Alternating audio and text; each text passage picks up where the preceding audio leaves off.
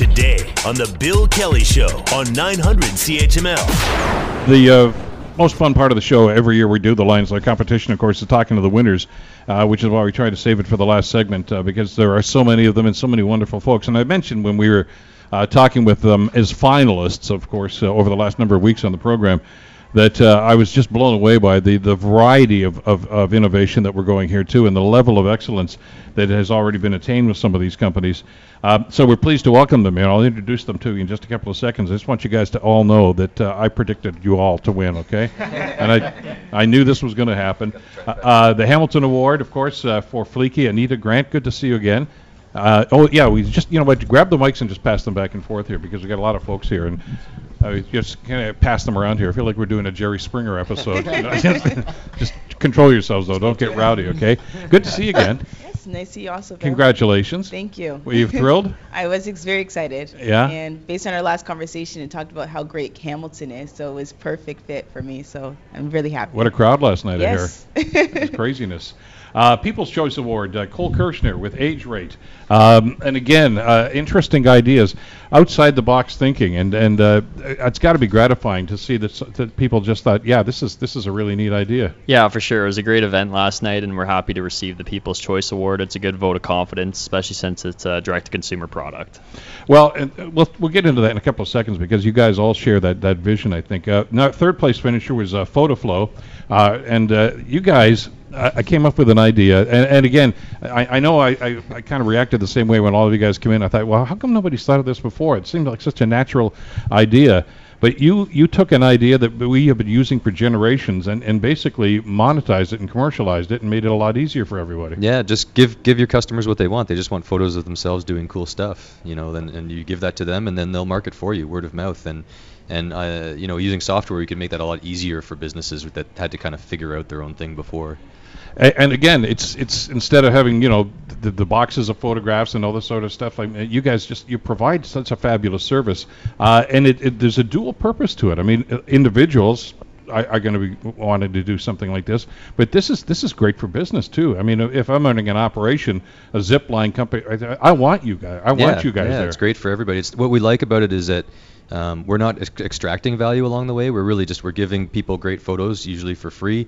Businesses get the marketing benefit. It's all authentic. We're not tricking anybody. It's just you do something cool, you get cool photos, you share those photos. It's all above board and super happy, positive stuff. It's not like the guy that takes the weird photo when you get off the roller coaster and tries to sell it to you. This is something altogether different. Second place finisher, Altus Analytics. Benjamin, again, now this is not your first idea because I know you were in the competition a few years ago and did quite well. You've taken it to the next level, though.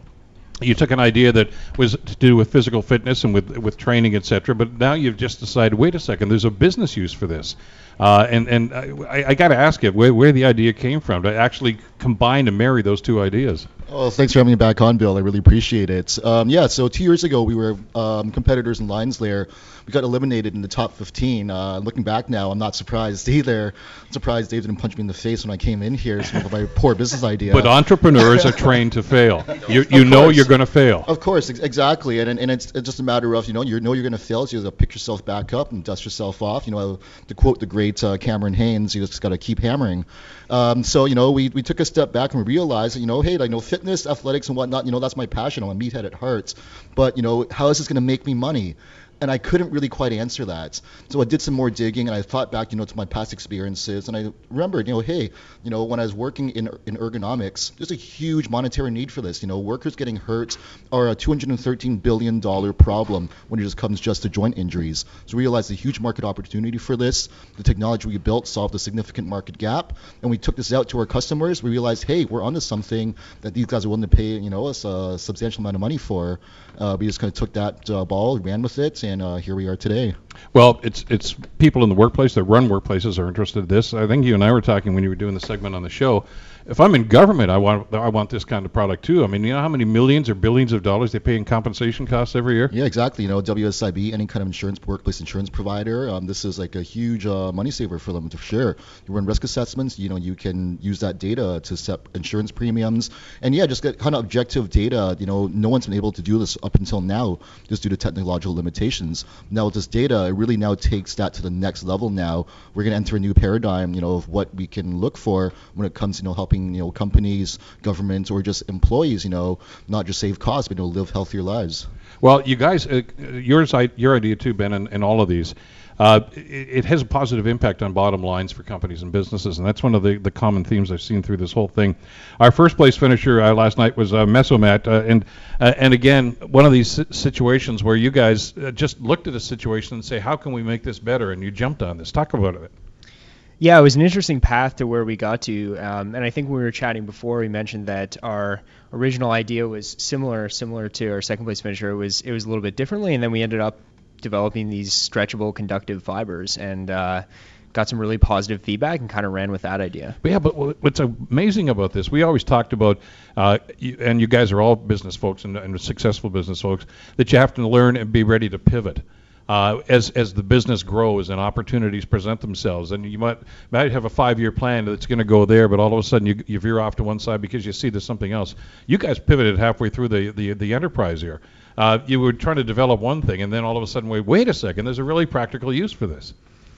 Yeah, exactly, and it was the feedback that we received from the market that really pushed us in that direction, and that's something that you quickly learn, and that certainly going through Lions, Lair, and the Innovation Factory have taught us is you have to be nimble and respond quickly when you receive positive feedback. And one thing to add is that in the short term you have to be laser focused, but in the long term you have to be nimble. And that's like you're always playing that game of how to be laser focused short term and how to focus on the long term and be able to pivot exactly how you said. Yeah. But it's amazing how you guys have all done that and taken an idea and basically modified it as you went along. And you know, you need to be laser focused, but you can't be myopic either, can you? That's the chemistry you have to develop. How do you balance that? It's a difficult balance. You kind of learn as you go, and you, for us at least, we've received a lot of support that have helped us through that process. So the people at the Innovation Factory have helped us learn and you know how to get feedback from the market and how to analyze that. And we've received amazing support from people connecting us to customers. McMaster's been extremely helpful. So we've been fortunate to utilize the network in Hamilton to help us along that path. I want to talk about next steps for all of you guys now, and like I say, this is not as if you guys just got started a couple of days ago and decided to hop into the competition. And again, that's how this competition has evolved over the last 8 years, because a lot of the applicants the first year we did the Lions Lair were people that just had ideas. And boy, if we could win this thing and get some of this advice and take advantage of the Innovation Factory and angel investors, maybe someday we can get this. You guys have already done a lot of the heavy lifting, and now you've won this competition in varying degrees. And I want to go around the table once again and say, well, what are the next steps? And I'll start with you, Anita. Absolutely. So with last night's award, we're actually going to focus on developing our premium side. The best part of Fleeky is really allowing the individual independent beauty professionals to really monetize their business and really talk to their consumers. So we want to be able to provide them with the best tool to do so and manage their business and actually take it to the next level. So we're going to be investing a lot in the development and giving them the tools such as email marketing, SMS notifications, the ability to really grow their business on their own. And obviously with the help of the folks that the relationships you've already established here. Absolutely. Because this is not, and as we talked about, this is not as if, thanks a lot, guys, you won the competition. Have a good life. These guys are always here. Yeah, from the beginning. I started with Innovation Factory in 2014 with another business, and it's been consistent. They're always there supporting me, networking, different workshops, so many great things. And I feel like Hamilton is the place where I want to be, and I feel the most connected and accepted. The support system is phenomenal. Well, I was just talking with Andrew Holden, of course, from Weaver Apps, and they were the first winners 8 years ago. And they're doing incredibly well now, obviously, with their businesses. But Alex Ross from Gowlings was here earlier this morning as well, and Alex said, I was on site. He said, we started working together. He says 8 years later, we're still working together as advisors and giving them ideas. So this is a relationship that's never ending for you guys. Absolutely. All right, what's going to happen with Cole? What are you going to be doing with Age Rate? Yep, so with age rate, we're still in the midst of validating the test in the clinical trial, and we hope the results will be ready for January, which is when we'll launch the product. So the winnings from last night's lines there are definitely going to help us with branding and creating a really detailed report that's going to showcase your age rate and different ways you can lower your age rate. So it's definitely going to help out a lot. And again, all kinds of potential here, but at the same time, you've got this expertise to go on here. Talk to us a little bit about how that has helped to ease some of this, because we've talked about this, but I don't want to create the impression that you guys just have to sit back and these guys do all the hard work and you reap the benefits of this. I'm sure there've been some sleepless nights for all of you guys as you were developing product. Oh yeah, it's a tough journey for sure, and the support from the Innovation Factory, the Forge, and local Hamilton partners, having our lab based here in Hamilton is a lot of help, working with a lot of the researchers and doctors there. So the business aspect from the Innovation Factory, and then also having the technical expertise from Hamilton Health Science has been a great help. There's so many opportunities in the healthcare field for what you're suggesting here. And with the accent now on health and wellness and obviously the diet and factors are like this, but this plays right into that. This is a growth industry that you're jumping into. Oh, for sure, and it's just growing. There's so many different ways to keep track of health data. People get their heart rate checked, their blood pressure. People wear Fitbits to track the amount of steps they're taking, but there currently lacks a way to truly gauge how rapidly you're aging, and that's the gap we're looking to fill here. Give everyone access to this tool where they can see, okay, based on my diet, my lifestyle, how rapidly am I aging? How is this affecting my lifespan? Well, anybody that's had a physical in the last little while can understand that when their doctor looks at the results and said, but this is a way to actually program, first of all, to monitor what's going on and offer alternatives. Yeah, absolutely. Yeah. So based on your age rate report, we're going to recommend ways where you can lower your biological age so you can extend your life. And that's what we're really aiming to do, is just to help people understand how rapidly their bodies are truly aging and how the daily choices they're making are affecting that. So just to inspire people to adopt healthy life choices. We spend a lot of time in cottage countries in the summertime and in resort areas. Our family spends a lot of time up in Collingwood, Blue Mountain. By the way, you should call them because with Fotaflo and the tourism industry and what's happening here with attractions, this is a natural. I mean, everybody's going to. They should be looking at this because this is going to grow their business exponentially. Yeah, and what we see globally, it's not a local trend, it's a global trend. Sure. Where people are spending a lot more money on experiences rather than things. Especially in the sort of developed area, we all have enough stuff. People want to have great experiences, and globally we see that trend where people under 40 are spending more than any other generation on those experiences. When people go on vacation, they're spending money on experiences. People want to do new things and challenge themselves and have exciting experiences, and that trend is not a drop in the bucket. That's a huge macro global trend, and we're super excited to see where that goes. Yeah, they don't want to rock climb on a wall inside a building. They want to rock climb on a rock. Yeah, well, or even inside a building, yeah. But they're not looking to go buy, another electronic gadget. Everybody's got enough. Like, they want to go out to experience something new and have something that they can share with their friends. So what's the next step for you guys? Well, we kind of just came through sort of rebooting the business. I think, as we talked about before, it's now a software as a service solution.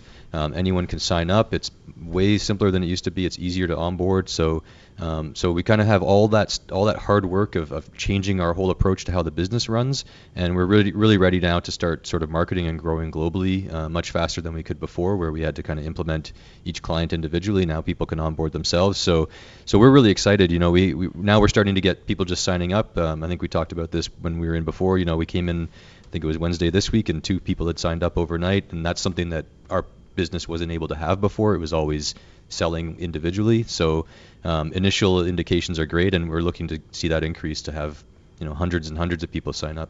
Excellent. This is an advanced manufacturing center. We do some great innovation here, and you guys are examples of that, of course. And manufacturing was the base for Hamilton for generations with steel and so many other things that were being made here. But now they're looking for that technology. As a matter of fact, McMaster and the Innovation Park are doing an awful lot of that.